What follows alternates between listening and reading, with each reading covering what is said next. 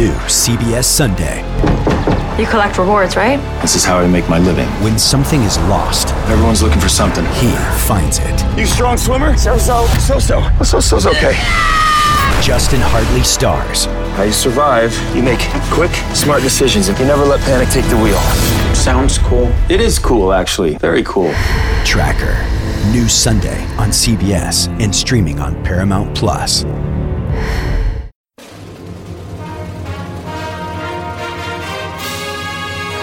Hey, Trojan fans, it's time to get into the huddle with the Peristyle Podcast. The Peristyle Podcast is your weekly ticket to USC football and recruiting news. Don't forget, you can download the podcast 24/7 at our website, peristylepodcast.com. And now, here's the host of the Peristyle Podcast, USCFootball.com publisher, Ryan Abraham.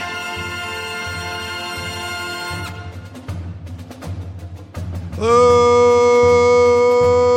Trojan fans. Welcome to another edition of the Peristyle Podcast on a Tuesday. I'm your host, Ryan Abraham, joined alongside Chris Trevino. We're going to be talking about this USC football team that is now 6-0, bowl eligible, heading into halfway mark of the season, and then the toughest game so far on the slate, going to Salt Lake City to take on the Utah Utes. So we're going to talk about all that and break it all down. If you have any questions or comments for the show, you can email us, podcast@uscfootball.com, or you can call or text us at 424-254-9141. Please leave us a text message or a brief voicemail. We'd love to play it on the air. And if you have the Apple podcasting app, please leave us a 5-star review, positive rating. All that stuff helps to grow the show. We got some new reviews I want to read in a second, but I want to welcome in Chris. You look a little tired there, Chris. So what's up? A little tired. Yeah, it's okay. But these reviews are going to wake me up, especially if there's a sneak diss at the bottom. I don't think there is one. I think there's a good one. Did you read these? Or are you reading I pre-read these ones. Okay. Unlike last week, you weren't going to get, schnookered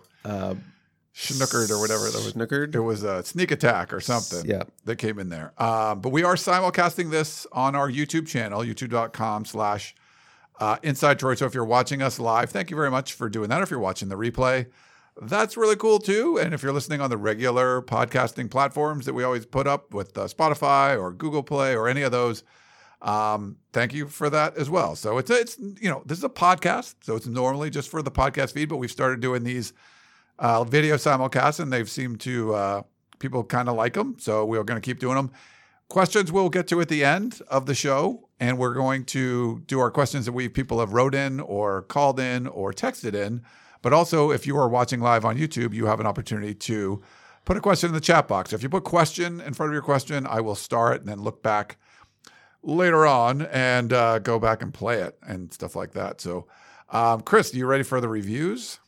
Born ready. All right, let's go. We have a 5-star from Mark Judd. Great listen. I work in Santa Monica, live in Long Beach, traveling on the 405, and complete traffic is thankfully manageable because of this podcast. I love the team and their in-depth knowledge of the program. Keep up the great work. No shot at you. Long Beach? LBC. There we go. He lives in Long Beach, works in Santa Monica. There we go. Gentryman 18. This is interesting. Survivalists Ryan and Chris place themselves in unique survival situations. In each podcast, they demonstrate how one might survive dealing with annoying Trojan fans that no matter how much better their team is, they find a way to complain about mundane issues such as special teams, towel guys, etc. I don't know if special teams are mundane, but whatever. With minimal love from their own fan base and obnoxious Oklahoma trolls in the chat waiting for Riley's demise, Ryan and Chris, time after time, show their aptitude to weave through the utter nonsense while preaching about how great Trader Joe's is. I think that encapsulates so much. It does. We're not hearing much from the Oklahoma trolls anymore, though. I'm not. Awfully quiet. Yes. Being 3-3, one of the only two teams in the nation to be shut out so far, to a rival. Yes, but you're probably not going to be talking about Lincoln Riley too much, or at least talking to us about it. You can talk internally and say Lincoln Riley's the reason we stink, but you're probably not going to be, tweeting or chatting with USC media people that have nothing to do with us anyway, but that's what they were doing before. ZWG55, this is for you, Chris. Put some respect on Chris T's name. Love the podcast, especially the episodes where both Ryan and Chris are on, like this one. Anyone who insults Chris needs their mouth and fingers taped shut. Chris is absolutely a legend.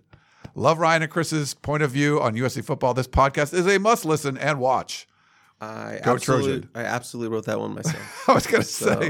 What'd you think Is of your my brother? What do you think of my? Yeah, I paid him $5. Hey, well worth it. Worth it. I'm none the wiser, and I would have read it anyway.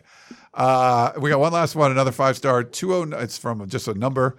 So it says, long overdue. Thank you. I've been listening to this podcast for years and can't believe it's taken me this long to say, quote, thank you. I've enjoyed listening to Ryan Keeley, Dan Weber, Coach Hyde, Shotgun, Chris for years, even when I couldn't stomach watching some of the games. More recently, I can't believe how much I've enjoyed the Composite 2-Star podcast. Finally, an outlet for Gerard to talk endlessly about recruiting with Chris, while Chris fails miserably to keep the podcast length brief. So it wasn't a failure for your part, just about you can't. I thought that was going somewhere. I thought it was too. I thought it was too. I'm like, did someone sneak in a dig and I missed it?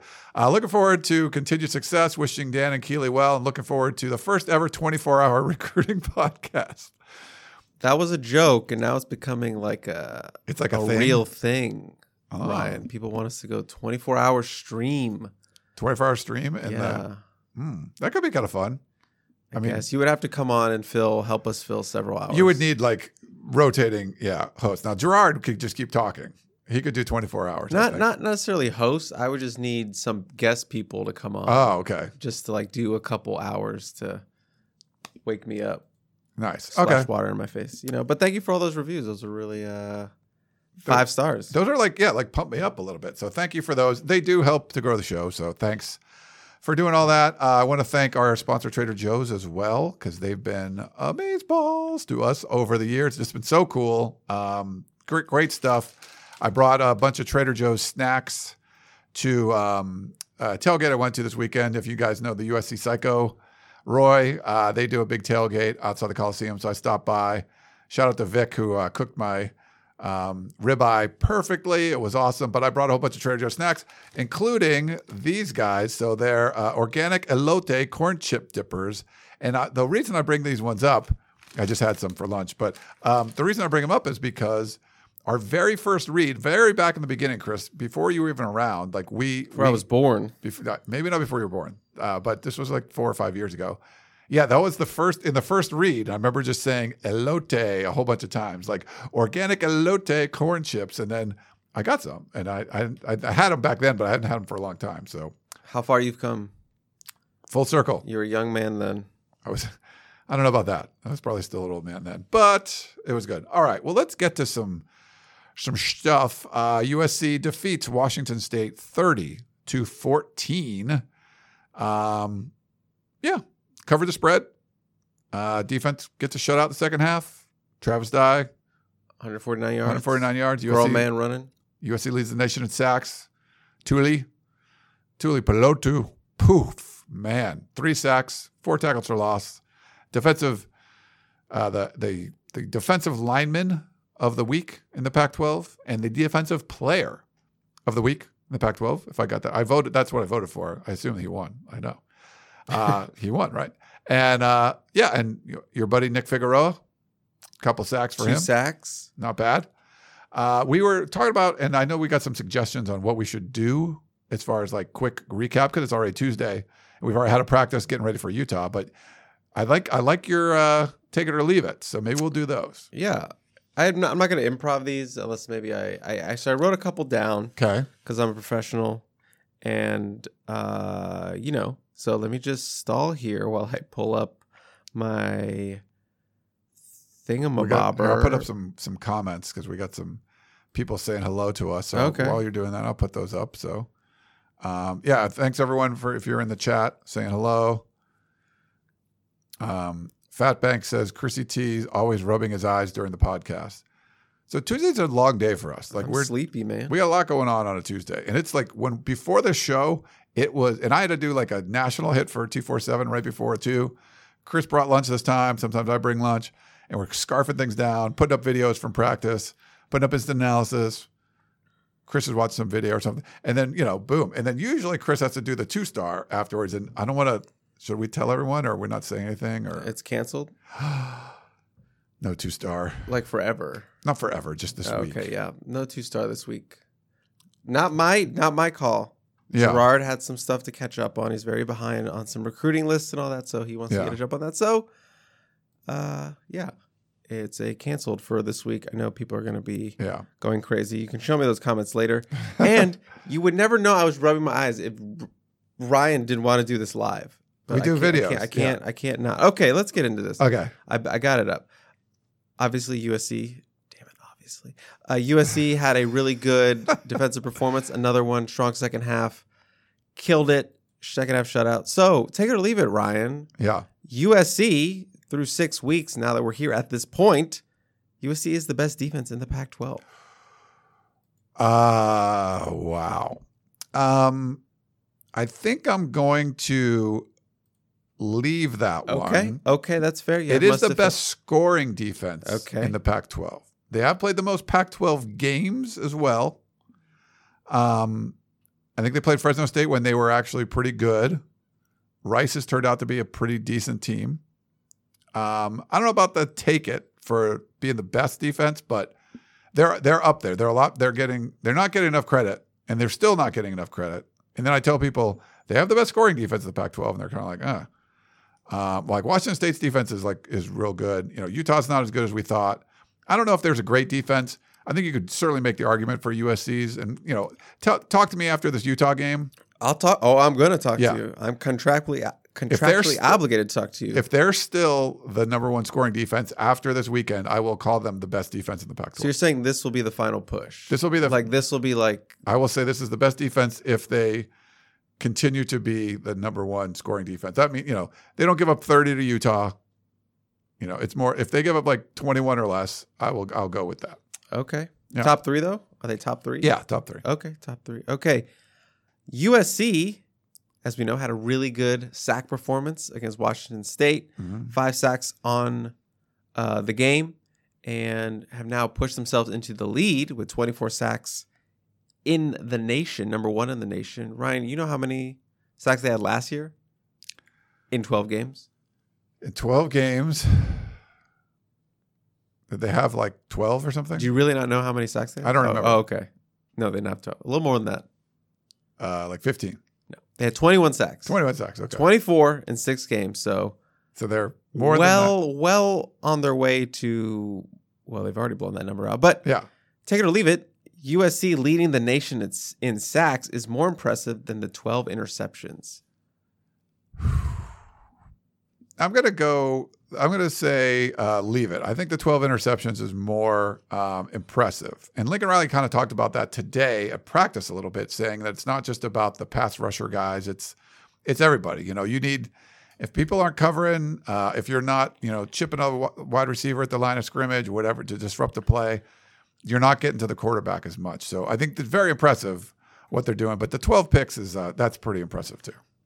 Okay. I'm not saying one is not. They're both very impressive, but I would probably go on the pick side. You took every one I threw at you last week. So far, you're only leaving it. So let's see if we can get one. Okay. Tuipulotu, as we mentioned, monster game. I believe that's his second game with at least 4 tackles for a loss. Just 3 sacks in the first half alone. Just absolutely dominated that Washington State offensive line, and he finds himself as the sack leader in the nation with 7 and second in the country in tackles for a loss with 12.5. So just an outstanding first half of the season for him. Tuipulotu, take it or leave it, is USC's leader over Jordan Addison for a first-team All-American selection. I think so. We got to see. Yeah, I'll take it. I'll take that one. Okay. Yeah, I think he's got the numbers to. I mean, not that Jordan doesn't have the numbers, and he also has, the reigning Biletnikoff Award winner. He had a quieter game. Got banged up a little bit. He talked at practice, so that usually means like you can breathe easy. He's probably good to go for this weekend. Yeah, it's not like he was. If he came over in like a boot or something and talked to practice, he'd be like, oh. Because we saw like Shane Lee like with a cast last week, right? And at the game, yeah. Was it that game? But he didn't have one in the practice. Well, last week in practice, what he was wearing. You're gonna get me shot, man. Huh? You're gonna get me shot. Oh, we're not allowed to talk about this. You're gonna get me shot. We can't. Well, we saw him at the game with the cast. He was wearing a cast at the game. Yes. He had like a little cast on. Right, which you could see on TV. So we're allowed to talk about that. Yeah. So banging on the door. I was like, Don't talk about injuries.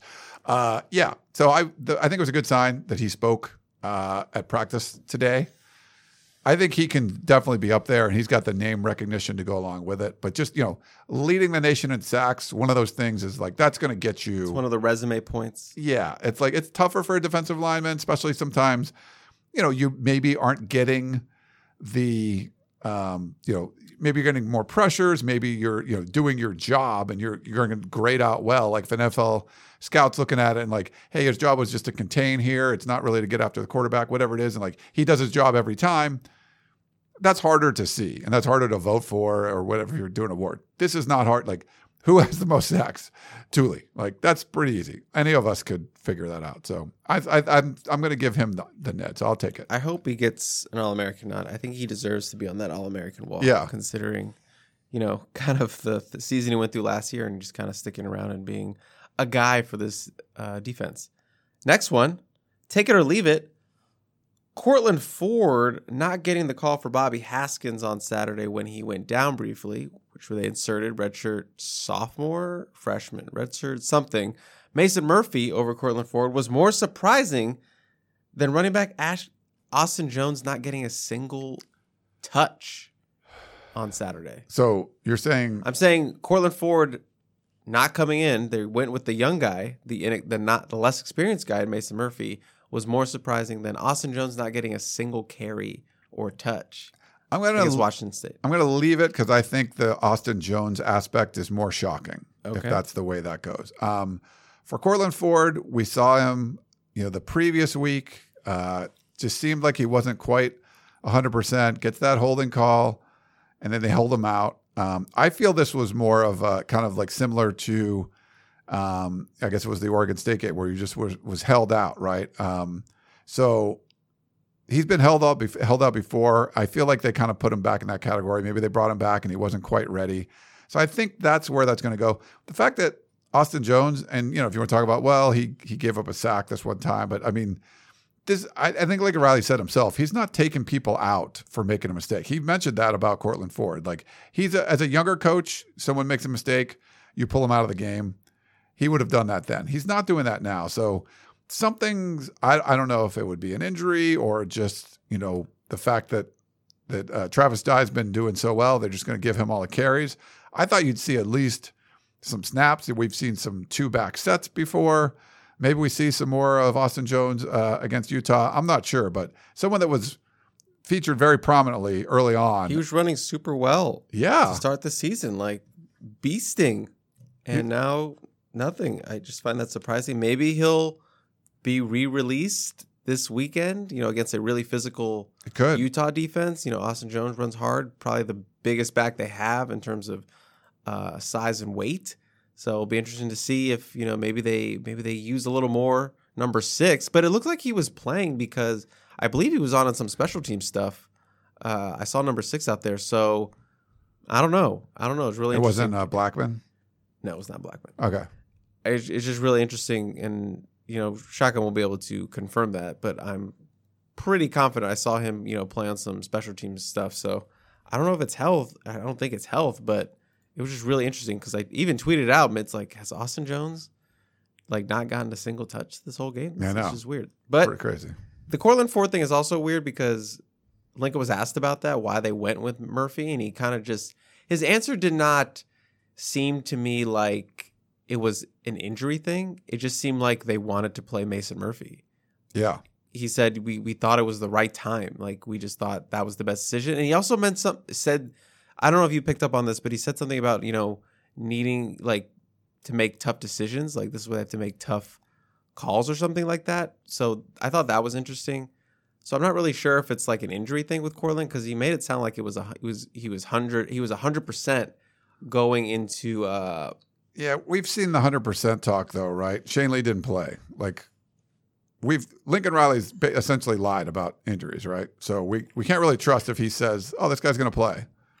So it's either two things. It's either Mason Murphy has jumped Courtland Ford, which seems surprising, unlikely, or he's still banged up, which I guess seems more likely, but we don't know. It's just a very interesting thing to put in the young guy over someone you said was healthy. So just something to keep an eye out for. And real quick, Mark was saying, why isn't Darwin Barlow played many, if any, snaps? Well, I mean, you're not even getting Austin Jones in there. So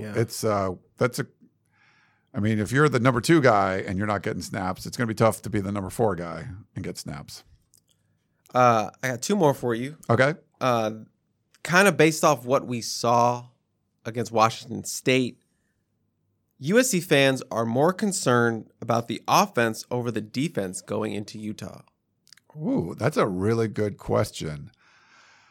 I'm going to leave it again. But I made you think about it. You did. I think I'm going to leave it because in the back of everyone's mind, they've seen what the offense can do. They know it can be like score touchdown every time. Yes.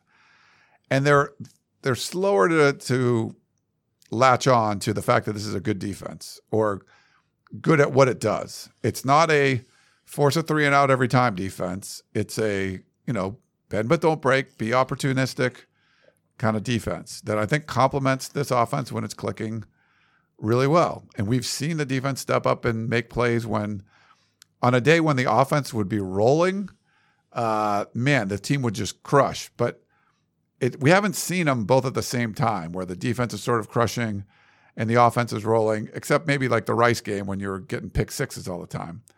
And maybe Stanford a little bit too, but Stanford still had some success. But we haven't seen them both kind of go. But I still think that they are more reluctant to say it's a good defense. If it's another game that sort of goes like Oregon State and the defense has to win the day in Salt Lake City, maybe they'll come around. But I'm gonna leave that one. Okay, because it kind of feels like the offense in terms of like if we're doing like a trending chart. Oh yeah, it's like the offense was like this flat, came up a little bit, and it hasn't been shooting as much, but still going up, but the defense has just been a slow, what is it called? A steady climb. Steady climb. It's just been nice and steady. Haven't quite caught the offense yet, but like you said, I think if the offense struggles again in Utah and the defense has a similar performance that they did against Corvallis, I think it officially will jump the offense. That's just what I think. Okay. That's just what I think. And I'm sorry I'm rubbing my eye. There's something in my eye. It's okay. Not because I'm sleepy. I can say I'm sleepy. I do my work. The other thing I do on Tuesdays, which is dumb, I have like an early morning workout, like up at 5:15. So I just make the day longer than it needs to be. But it's like kind of when it works for me. But. I got one more for you. It's a little fun one. Doesn't really bear anything on this past weekend. But take it or leave it. Matt Rule will be coaching in the Pac-12. I think I'm going to leave that one too. I think it would be great, like Colorado, Arizona State, maybe Stanford. You should fire your coach, Stanford. But I think there's better jobs out there, and I know there's some people are critical of like how crappy he did in the NFL, but it's just a different animal, man. It's a different animal. He's proven winner in college, and. Did it take Chip a while and he's rolling again? Yeah, he's rolling again. Like I don't think you forget. He turned Temple around. He took over a absolute dumpster fire. Like what USC's 4-8 last year was not what Baylor's team was when he took that over. And boom, made him great, and that's kind of been his calling card. So I think a lot of schools will go after that. I think a higher up in the pecking order school will take him. I think the Pac-12 schools would try to go after him, and the fact that they got their job open early probably helps. But okay, yeah. And remember, Nick Saban failed at the NFL level. He did. Urban Meyer famously failed. Oh my God! So it doesn't always translate. Pete Carroll's been the one guy, one of the few that have actually had success, and he failed early as an NFL head coach. So even his failures early, He was a coach for 3 years. He made the playoffs twice. So he only got 1 year at the Jets. I don't know. That was kind of some of his stuff. Maybe it was overblown, but all right, good. Take it or leave it, Chris. Thank you. Thank you. Now what do we do? All right. Well, I'm gonna leave. I'm gonna study this Pac-12 schedule, and then I'm gonna get out of here. We were at practice this morning, and a lot of the talk is about the environment. at the University of Utah. We got the Pac-12 schedule. It's perfect. Yeah, it's tough. The last team, and I think you were telling me about this earlier. The last time Utah, they've only lost twice since like 2019 and at home, and that was a top 10 Washington team that came in to Rice-Eccles and got a win. But the USC 2020 version won there, but there were no fans, so it wasn't really the same kind of. I don't really count it. Yeah, 2020 year is like bleh. And especially for USC fans. I mean, they went 5-0, and then lost to Oregon. Didn't go to a bowl game or anything. So yeah, I don't think USC fans count that one, but that doesn't really count. There's no muss. But it was funny, kind of talking to some of the players today. Like I talked to Travis Dye, and he's played there a couple times when he was with Oregon, so he knows the environment. Raylan Goforth, who's USC's linebacker, USC starting inside linebacker, he played at Rice-Eccles. We got that win, but it was 2020 when there was no crowd. But he mentioned Eric Gentry, who played there last year when he was with Arizona State, and so it's funny to see the kind of mix of people. I got to look and see if, I'm sure Brendan Rice has played there. I'm sure Mekhi Blackman has played there. We haven't talked to those guys yet this week. But yeah, there's dudes that have been Austin Jones. Probably. Yeah, I would assume so. So it's kind of a neat mix.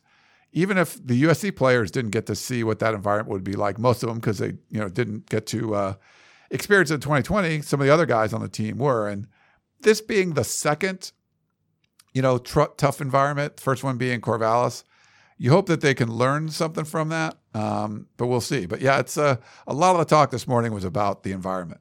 And just to be clear, you're not counting Stanford. Stanford as what? The Stanford road environment. No, that's not a road environment. That was more USC fans than. You're not counting that. Just to be clear. Okay. Certainly is not counting that one, no. Yeah, I kind of feel like the X factor in this one will be how USC handles the road crowd this time around, particularly the offense, because the defense really did not give an F about where they were playing. They seem to embrace that. So I think they'll be fine. This is a tougher offense that they're going to have to go against. We know Utah, very good at running the ball. Tavion Thomas, 21 touchdowns last year. He hasn't played up to that level as he did last season for their conference championship team, but still a dangerous player. And they lost Brant Kuithe. Is that how you say it? Kuithe. Kuithe. Yeah. Brant Kuithe was a big weapon for them. They don't have like the downfield attack. They still it's have not explosive offense. They still have it's not that explosive. But Cam Rising's a stud. Cam Rising is a dude. They still have big bodies, receiving core. The 6'4" guys. Dalton Kincaid, big tight end. Munir McClain, former USC Trojan. He's a big body guy. So they have those big bodies that USC's cornerbacks and safeties are going to have to deal with. But not outside of Cam Rising. There's no real dude. Tavion Thomas, if he starts playing the level he was last year. So it's going to be an interesting battle for this defense. But just how that offense will handle a sold-out, packed Rice-Eccles. It's going to be loud. It's going to be jumping. Maybe not as overly hostile as Oregon State crowd was in terms of signs and stuff like that. We'll see. But I'm expecting it to be really loud, really maybe a little bit chilly. It's just going to be really interesting to see how this offense handles it. And as we know, the offense was out of sync. Caleb Williams wasn't making those crisp passes. Footwork is off. Mechanics were off.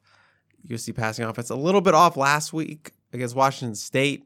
So we don't really know what we're going to get out of that. We'll know by the first drive what kind of game it's going to be. If they go down and score the first drive, okay, this is going to be different. But if they come out, 3 and out, can't even move the ball for one first down, I think we're going to be in for, okay, this is going to feel like more similar to Corvallis than it's going to feel towards one of their good offensive performances.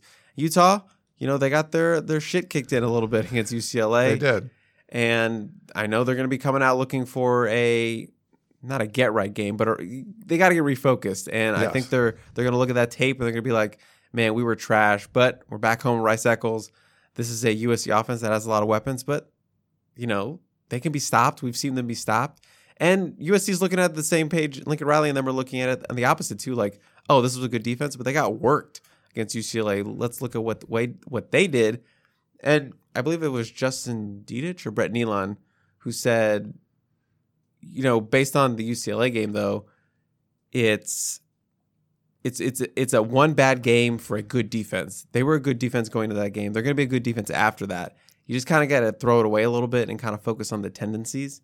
But still, it's a game where Utah got exposed a little bit, and I'm sure they're going to be looking at that to try to gain any advantage. So really interesting, head-to-head, an offense that didn't have a great game, a defense that didn't have a great game. Who's going to get right on Saturday? Yeah, and I think for USC, you're kind of waiting to get that offense clicking again. That was certainly a good Washington State defense. They got a lot of pressure on Caleb Williams, seemed to be rushed.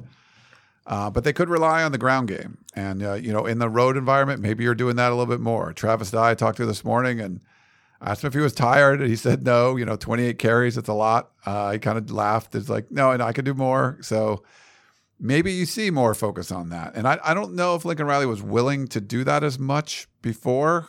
Even some of these drives that they had, I think they had 4 3-and-outs against Washington State, which just seems like a lot for this offense.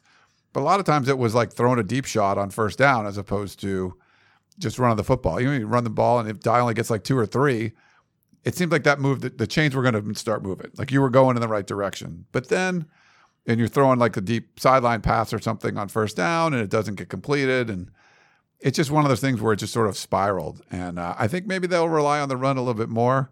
Depends on what Utah does. They famously would do a lot of man-to-man stuff, and it might be tough to match up with some of these receivers. We got to see how healthy Jordan Addison is. But yeah, it's going to be a good.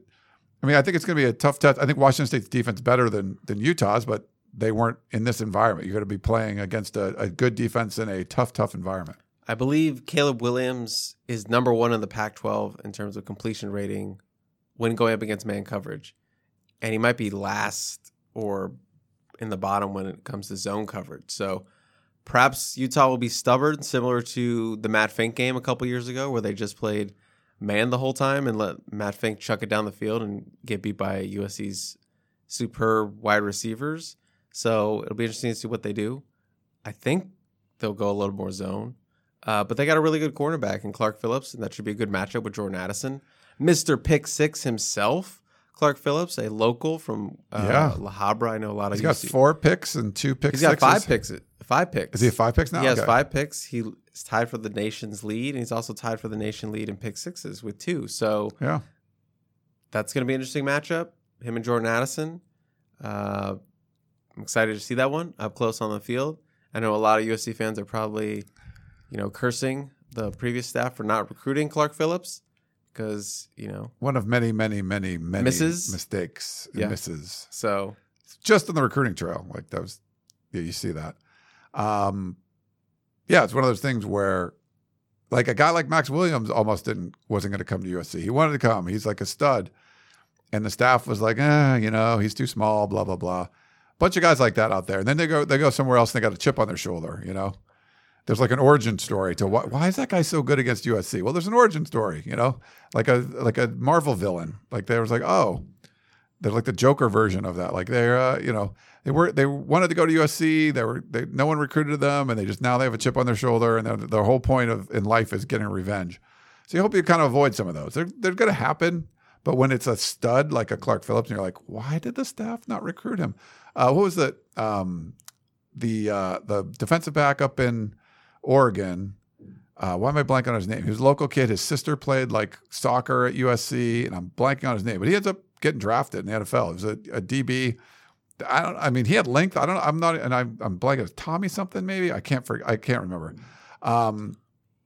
Thomas Graham. Was it Thomas Graham? Thomas Graham. Yeah, I believe he was a USC commit. He was, and then the staff dropped him, and they were just like, I think it was like a staff change or something, or I don't remember exactly what it was. But then they essentially dropped them. It's like, why? Like, it wasn't like a Max Williams thing, like he was small, It was just like, you don't like him. It's like legacy. His sister like playing here. He wants to be here. He ends up, going to the NFL, I believe. So yeah, that's one of those things where you're just like, why? Mistakes that were made. Mistakes were made. Many. Every staff of every team always has misses. It just happens, Sometimes, you have misses. A guy maybe you should have been higher on. But it seemed like the USC staffs over the last couple of years have had a lot more misses than the normal. Yeah. Than average. Yeah. All right. Let's. We could take a quick break and do some questions. Is there anything else you wanted to kind of chat about before we go into all this other stuff? You said we have a lot of questions, so we might as well get to the questions. All right. Let's take a break and we'll be back in a minute.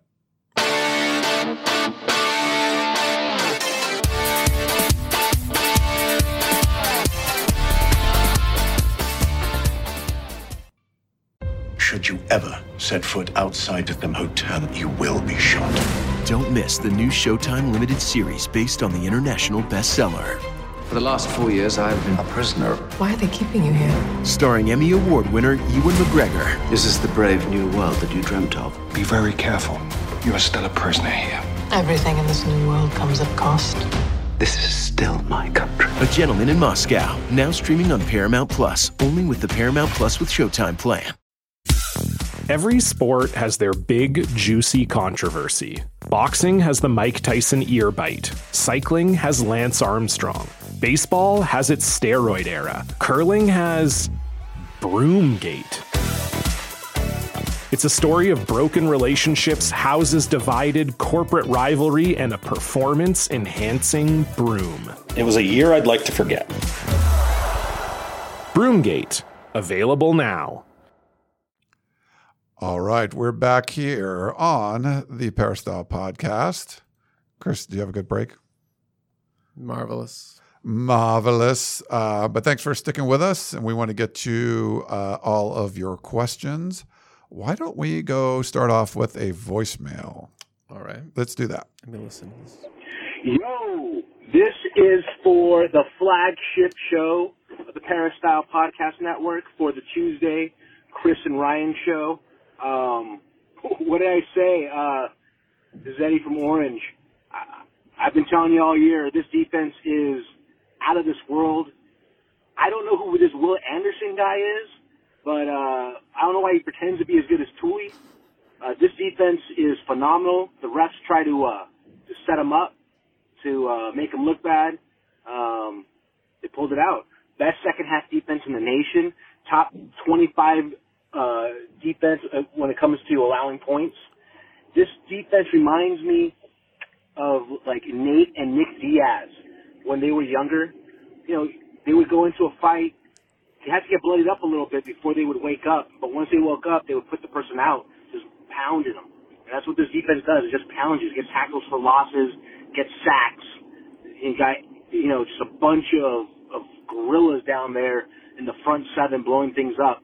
You know, USC fans, they don't deserve this defense the way they've been treating them all year long. They don't deserve Alex Ridge. They don't deserve Lincoln Riley.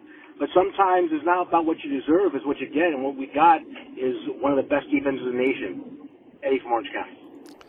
Eddie, bringing it, calling out you USC fans that are complaining about this defense. What do you think, Chris? Well, one, I know Eddie is I'm pretty sure it's the same Eddie that is a massive composite 2-star recruit listener. So I'm sure he's devastated with the news today that we are not doing an episode this week. So I'm sorry to him and his family. But I do not deserve this defense. That's an interesting statement. I know he's what I like about Eddie's voicemails is that he always just goes a little bit extra than, you know, being over the top. Yes. Just a little bit. But it's a style. This defense isn't out of this world, but it is a pretty good defense.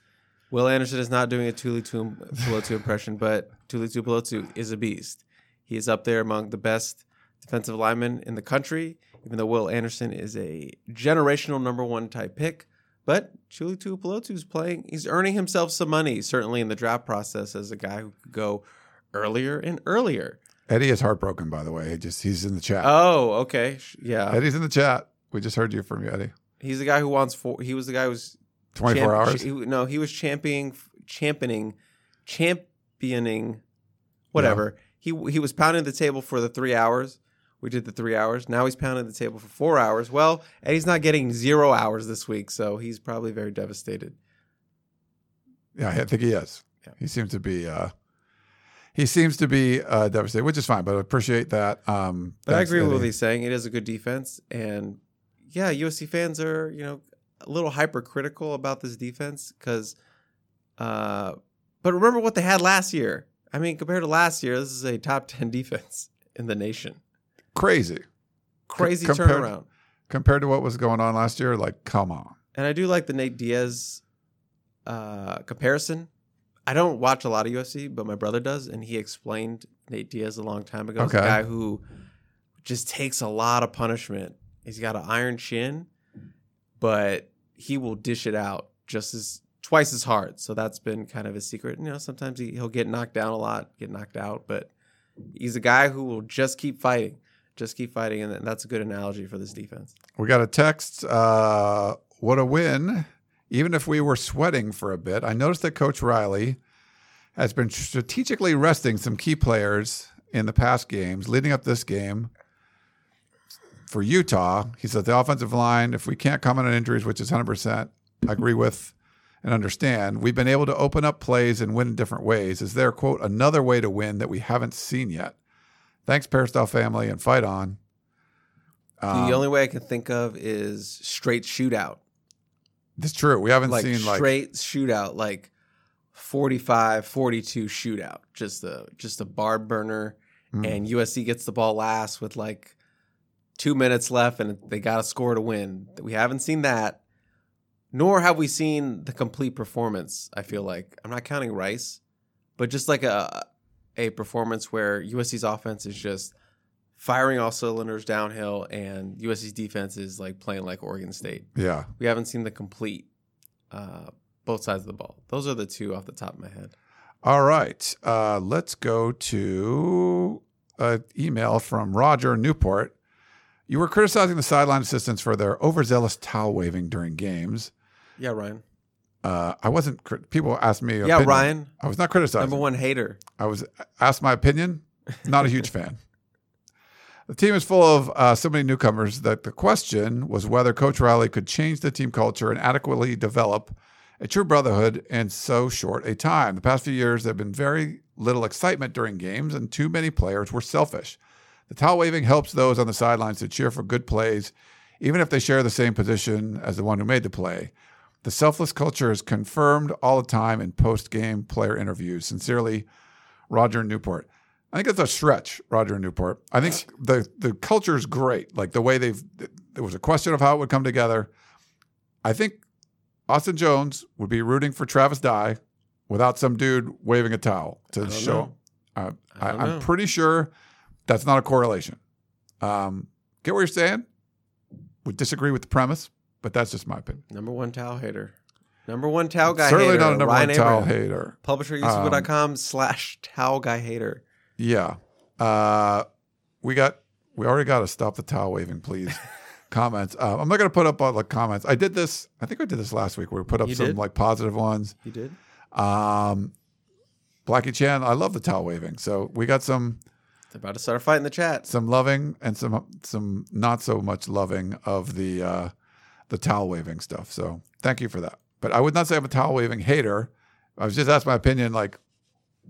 If I would I recommend that? I would not. Not my thing. Tim in Costa Rica says, I love the international questions.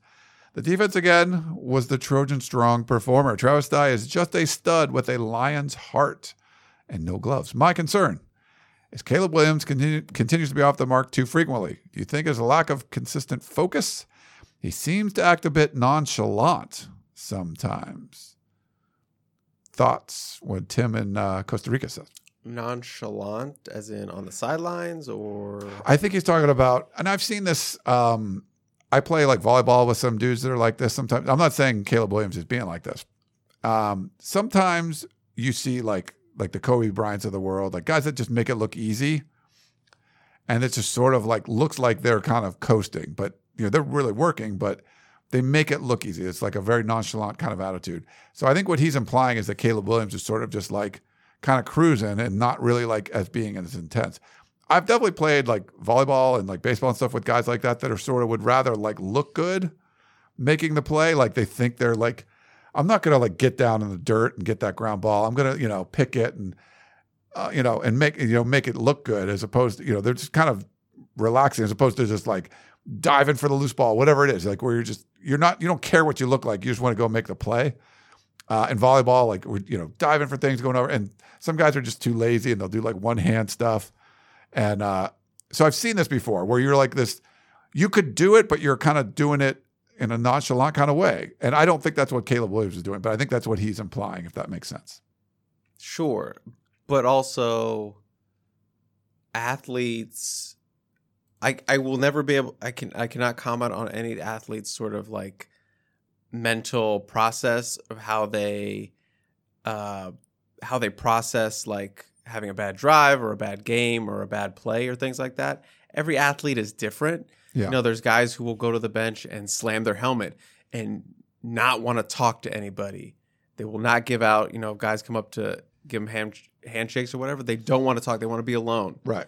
But there's other guys who would just go and try to just, walk up and down the sideline, shake it off. I've been on the sideline. I watched Caleb, maybe after a drive that doesn't go his way, he'll just walk up and down the sideline kind of by himself casually, and then he'll re-engage with the team.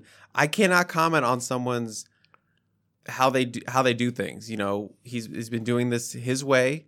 This is how he handles a bad series or a bad play or whatever.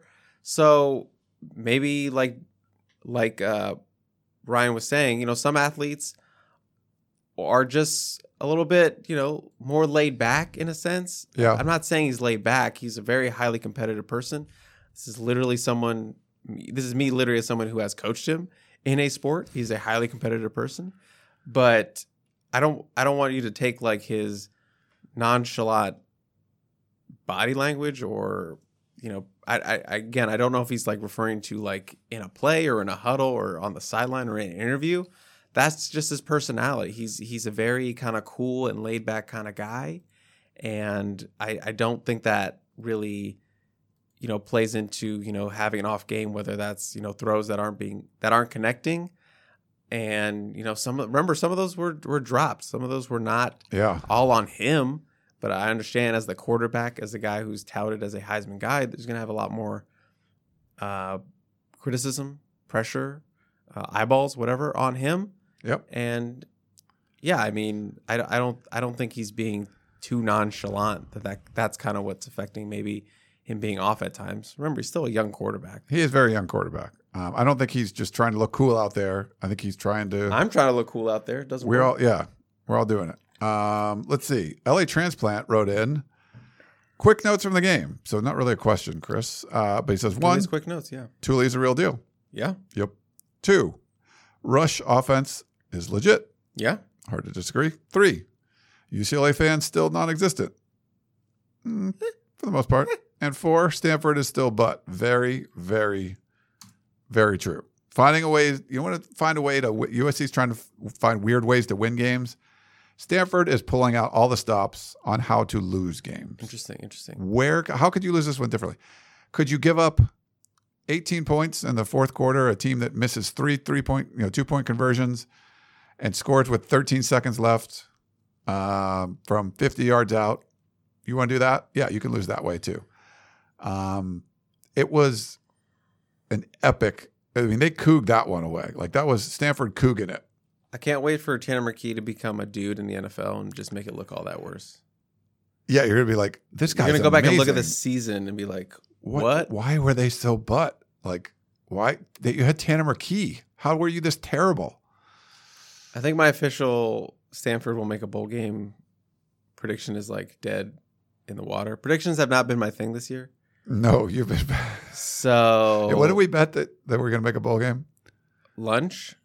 Was that, I guess okay. I kind of bought you lunch today, so. That doesn't count, though. He's going to want Nobu. Yeah, I want Nobu He's going lunch. to be like, I want Nobu. I want Nobu, but then I want the garlic mashed potatoes from Mastro's, and I want, okay, something like that. Also, all those were tickets for us, I believe. I think we took them all. No leaves. We didn't leave any of those. We took them all. Jeff, he's Rugs86, says, Ryan and Chris, just for us. First, thank you for all you do covering the team. Certainly makes following the team more enjoyable. Well, that honestly, like, that means a lot. Like, we are doing this because people enjoy following the USC Trojan football team. And we try to enhance that. And if this makes your experience following the team better, what we're doing, that's cool. I love that, Chris. I say we just end it there. We should just end it. Don't even get the question. Question for you, and all Trojan fans, really. The narrative is that our offense is amazing and our defense is solid at best. Halfway through the season, SC is 5th in the Pac-12 in scoring offense and 1st in scoring defense. And 4th if you look at yards per game. Am I crazy thinking our offense is not as great as we believed and our defense is much better than we give them credit for? Thanks, from Jeff. I don't think the offense is not great. I just think it's above average right now. You know, I don't think it's like elite. I think it's can be great, but for the most part it's pretty good. Yeah. That's kind of what I feel like the category. It just comes and goes. But for the most part, if we're averaging it all out, it's like pretty good offense. And remember, there are some high-powered offenses in the Pac-12. Yes. Like UCLA scoring points. Washington was going bananas with point scoring. Not anymore. But, you know, they were up there. Utah, I believe, is number 2 or something. Utah's up putting there, up points. Yeah. So there's some teams in the Pac-12 that are putting up points. So USC, I think, is keeping pace with those guys. Maybe not as much as UCLA in some regard, but I would say a pretty good offense. And I think the defense is underrated. Yeah. A little bit underrated. And I think maybe after this week, we'll see. This will be a real test of where, because we've circled this game as being the one that's going to tell us the most about. I think we've learned a lot from other games, maybe more so than we thought. Yeah. But this one's going to be the one to be like, okay, what have we learned through the first 5 weeks? How's that going to play out in Salt Lake City? What are we going to learn new about this team? What are we going to see as being not true? What are we going to see as being true? I think all those things will happen on Saturday. Our buddy Eddie in Orange also sent in a text message. He's in the chat. He sent in a voicemail. He also texted in. He probably commented on one too live. What happened the last 2 times Utah played a mobile quarterback? What happened the last time USC had a mobile quarterback? Matt Fink versus Utah. USC is 2-1 in the last 3 games, including a blowout on the road. USC by 10. Eddie in Orange calling his shot. We already said that road one doesn't really count. Right. That's still 1-1. Still. That YOLO game for Matt Fink. The Matt Fink game, yeah. Yeah. That was wanted to play man against Matt Fink, and USC's receivers were just better. Yeah. Just better. They were way better. There was a very stubborn defensive call that was a mistake from the very beginning. Roger in Newport, just a thought. If USC handed towels to the student section and led them with time to wave the towel, so they told them when to wave the towel, the waving might be more organic than contrived. Fight on a fan who knows nothing, really. And then, I'm sorry, that was an unsigned email. He didn't want to say his name. Then Roger from Newport along the side, he says, you were criticizing the sideline assistants for their overzealous towel waving during games. Yeah, Ryan. Oh, I'm sorry. We already read that one, right? I'm sorry. That was the one we already read. My apologies. So there was another towel question. The students. Yes. My apologies. I do not like it. Sam. I am. That feels contrived. It's like here. All right, Trojan fans. I can just hear DJ Malski being like, all right, Trojan fans, wave those towels for 3rd down. I hate it. I hate it. Will not. I am anti-student towel. Tell them when to, in live studio, press the button to applause towel waving. Okay. I am only sideline towel guys, team sideline towel guys. I'm going to give a shout out to the real DEGG. He's going back to class. So he was watching for a while. He had to go to class. Is he leaving? I want to know what class it is. He's still there. Tell me what class it is. What class is it if you're not... if you've not left already. All right. So there was another towel thing. We got an email from Tina in Los Angeles.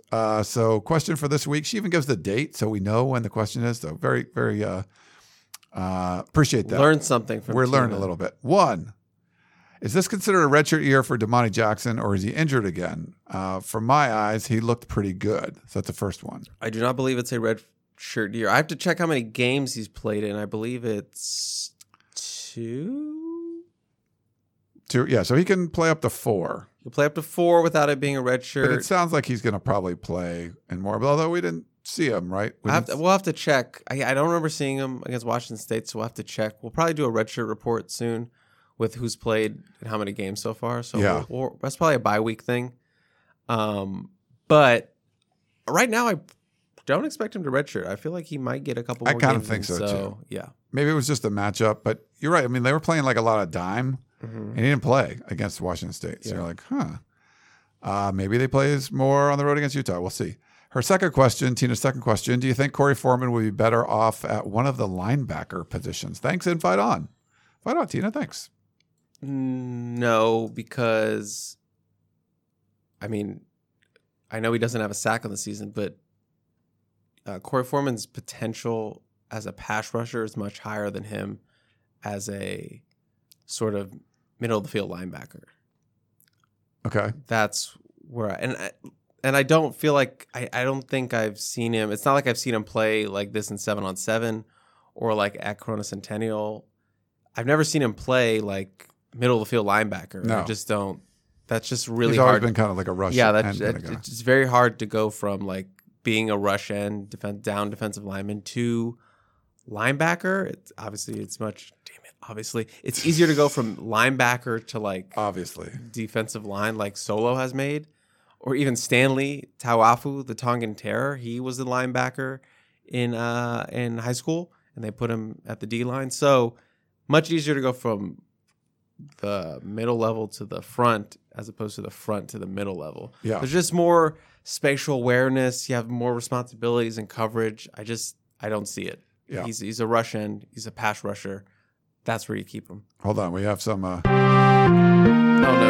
What is it? Breaking news. The real DEGG Architecture 205. Wow, this guy's thanks. smart. Yeah. Fun fact, I almost became an architecture major. Really? And then I realized I suck at math. You would never want to be in a building I produced. I'll tell you that right now. So shout out to someone who's good at math. Yeah. Man on the Moon, kind of a follow up to Tina's question. Foreman needs to put on more mass. Tackling mass. A little tackling mass, yeah. But if you want to play linebacker, you probably didn't do more mass. All right, a couple more, and then we'll get to the chat questions. During your most recent Peristyle podcast, you and Chris spoke about how it gets a bit tiring recapping the this was the I'm sorry. This was the update thing. Let them hear it. Okay. Read it. So here's the idea. I was like, where did I put that idea? I put it right in the stock. So that's good.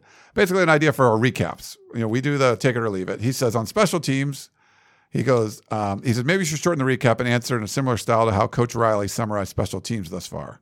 He says at special teams, quote, kickoff has had some good games and some bad games. Kick return is a, quote, disappointment. Field goals have been, quote, really good. Punting is a, quote, strength. And punt return is solid, quote, solid. Basically, give adjectives or a brief couple of words to summarize the offense, defense, and special teams performances for the game. He goes, I'll go first. So this was for Arizona State. He said, quote, offense back on track. Defense, let's try to have a second half performance become what's seen all game. And then special teams, hands teams need a bit of work. So it's like it's like a tweet length review. Yeah. I think, yeah. So more of like 140 character, the old Twitter 140 characters, or even less than that. So a few descriptive words. Yeah, we could do something like that. I like the take it or leave it, but that goes a little long too. Hey, watch it. Keith wrote in, this was from last week, so it's kind of outdated, but he PS'd and said, Chris, I wish you clean up your language a little bit so I could listen to this with my kid. I think for the most part, we have fairly clean language. There's going to be a swear word or two every once in a while. How old's your kid? Yeah. Wait, is this a comment or is it? This was his PS. Like the question was like an older one. Yeah.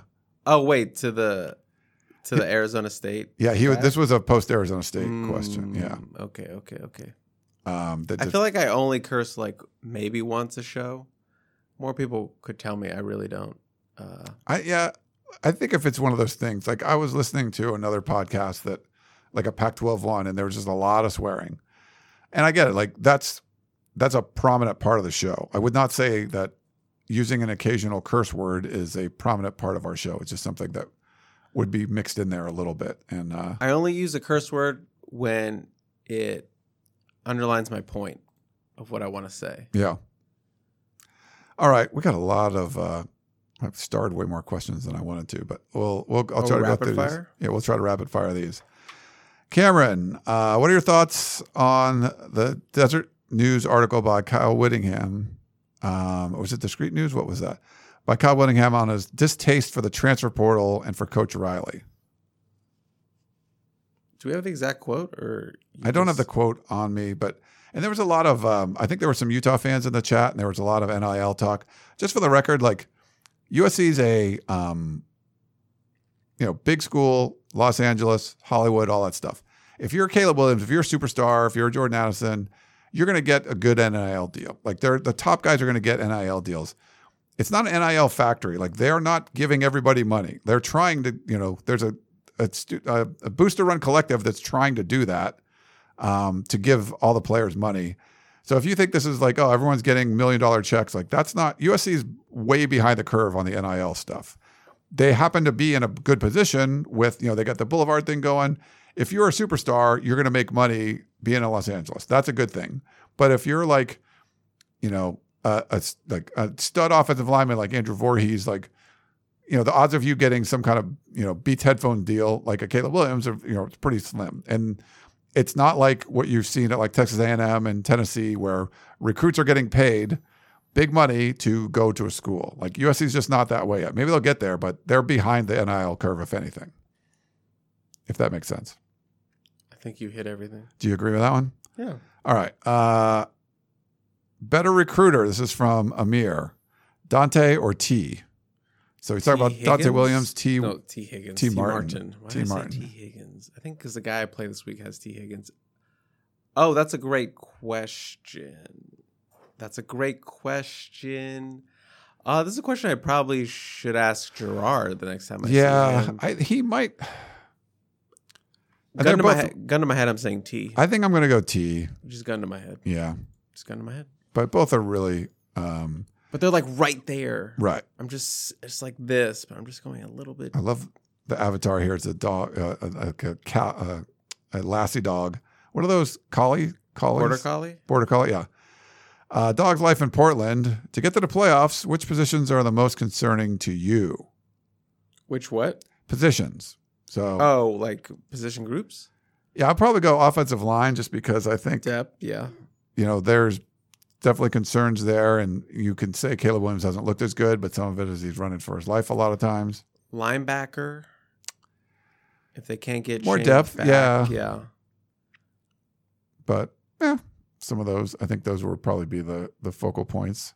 But yeah, I think you get the offensive line right, you can make making the playoffs one thing. Like you're going to need rebuilding of both line, like everything, if you're going to try to be a competitor in the playoffs. But you can make the playoff, with this roster. I think. This is from Augustin about the Towel guys. Who do I got to talk to get more Towel guys on the sideline? Talk to me. Yeah, I don't know. Waiting for that NIL towel deal. Yeah, get one of those. James says, can you talk about what needs to happen for USC to end up in the Pac-12 championship?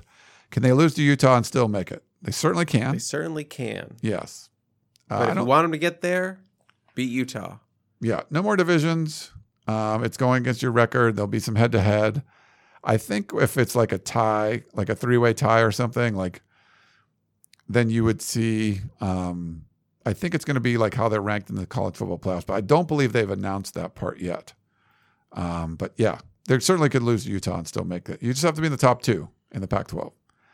Big game, USC-Utah. Big game the following weekend, UCLA at Oregon.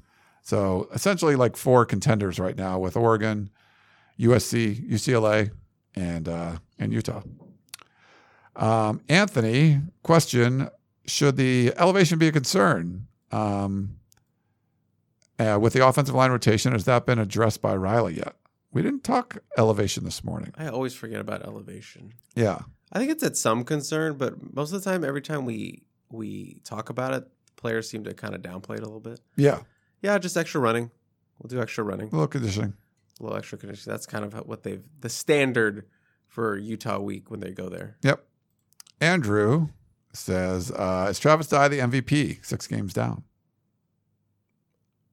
Like team? Team MVP. I mean, I go Thule or Travis probably. Yeah, I think that's fair. Like those two. I mean, Caleb obviously is in there, but you could talk me into it. Like if they gave Travis MVP, I'd be like, okay. Yeah. I see it. Question, player of the game predictions for this week. Player of the game. I am terrible with predictions, so you don't want any. You're so bad. Who's worse, my prediction offense or Stanford? Stanford. Okay. Stanford's worse. Thank you. Off air is going to say no. It's you. I mean, I had to think about it for a second, which should concern you. Wow. I'm 0 for 15. The last 3 weeks? Or 1 for 15. Or maybe 0 for 10. I think I'm 1 for 15. Yeah. That's no bueno. MVP. Let's see. Travis Dye. Player of the game. Yeah, I think Dye's a pretty good.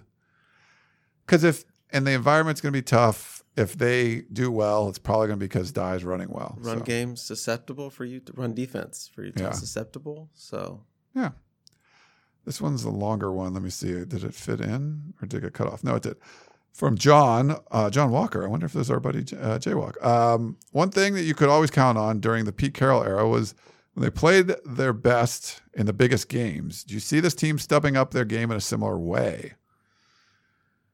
I don't know if they've played their best, but they've showed they've showed resiliency when things have gotten tougher. And then, people are like, oh, they didn't play anybody. Like when they played Oregon State, they were undefeated. They were on the borderline of getting ranked. When they played Washington State, same thing. They were on the borderline of getting ranked. They should have been 5-0. They had lost to Oregon, blew a lead there, and handled their business in both of those games. So, I think it's fair. we can say the defense certainly played their best at Oregon State. Yeah. In a game they really needed them to. That is true. So yeah. I think we're confident the defense can show up. Will the offense show up? That's kind of the question. And, you can make the case that maybe they were not looking ahead, but this is a game that everyone's had circled, Ryan. You've had circled. Everybody in the chat has had circled. This is the one. So it's going to be interesting to see how they have processed that game in terms of, hey, this is the one. This is the one. This is like the pre-Pac-12 championship. This is the one that gives either one of us an edge going forward. So this is the one you got to bring you got to wear your big boy pants, Ryan. All right. I think we got one more from Ryan Harvey.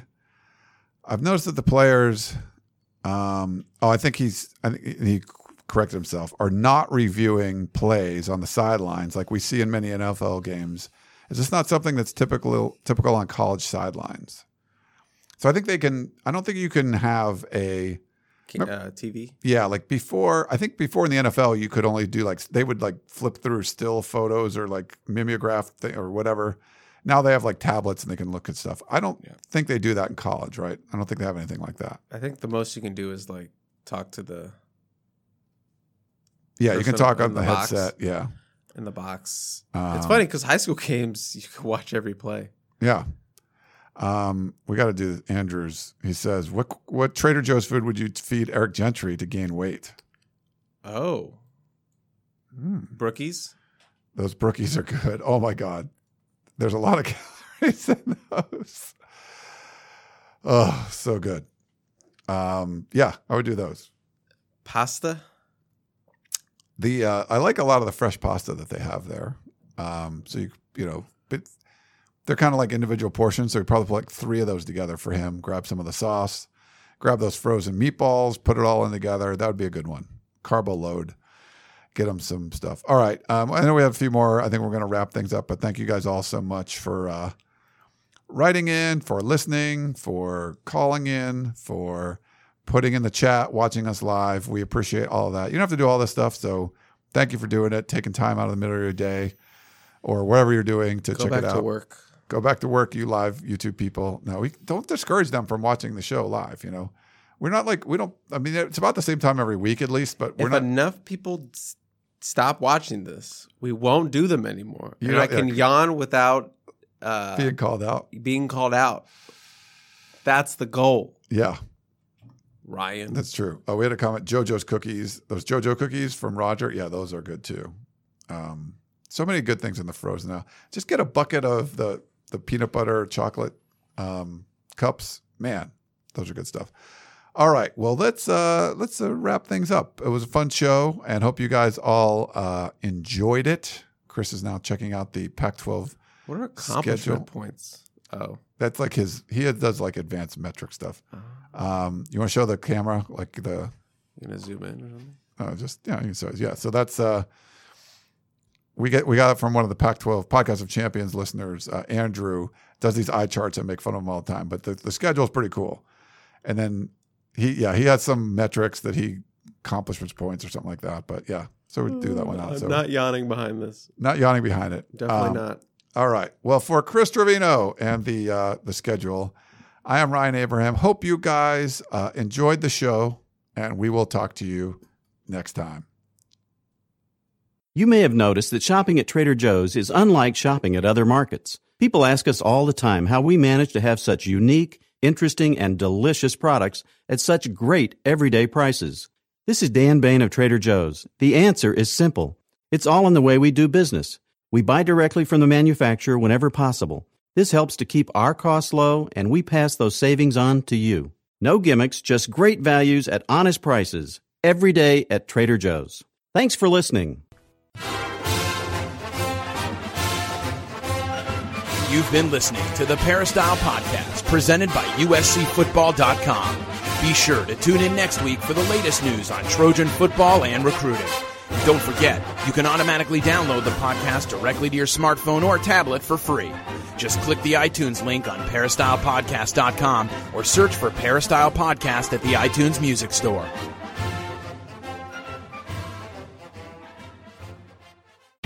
The baseball season is in full swing, which means you need to listen to Fantasy Baseball Today, part of the CBS Sports Podcast Network.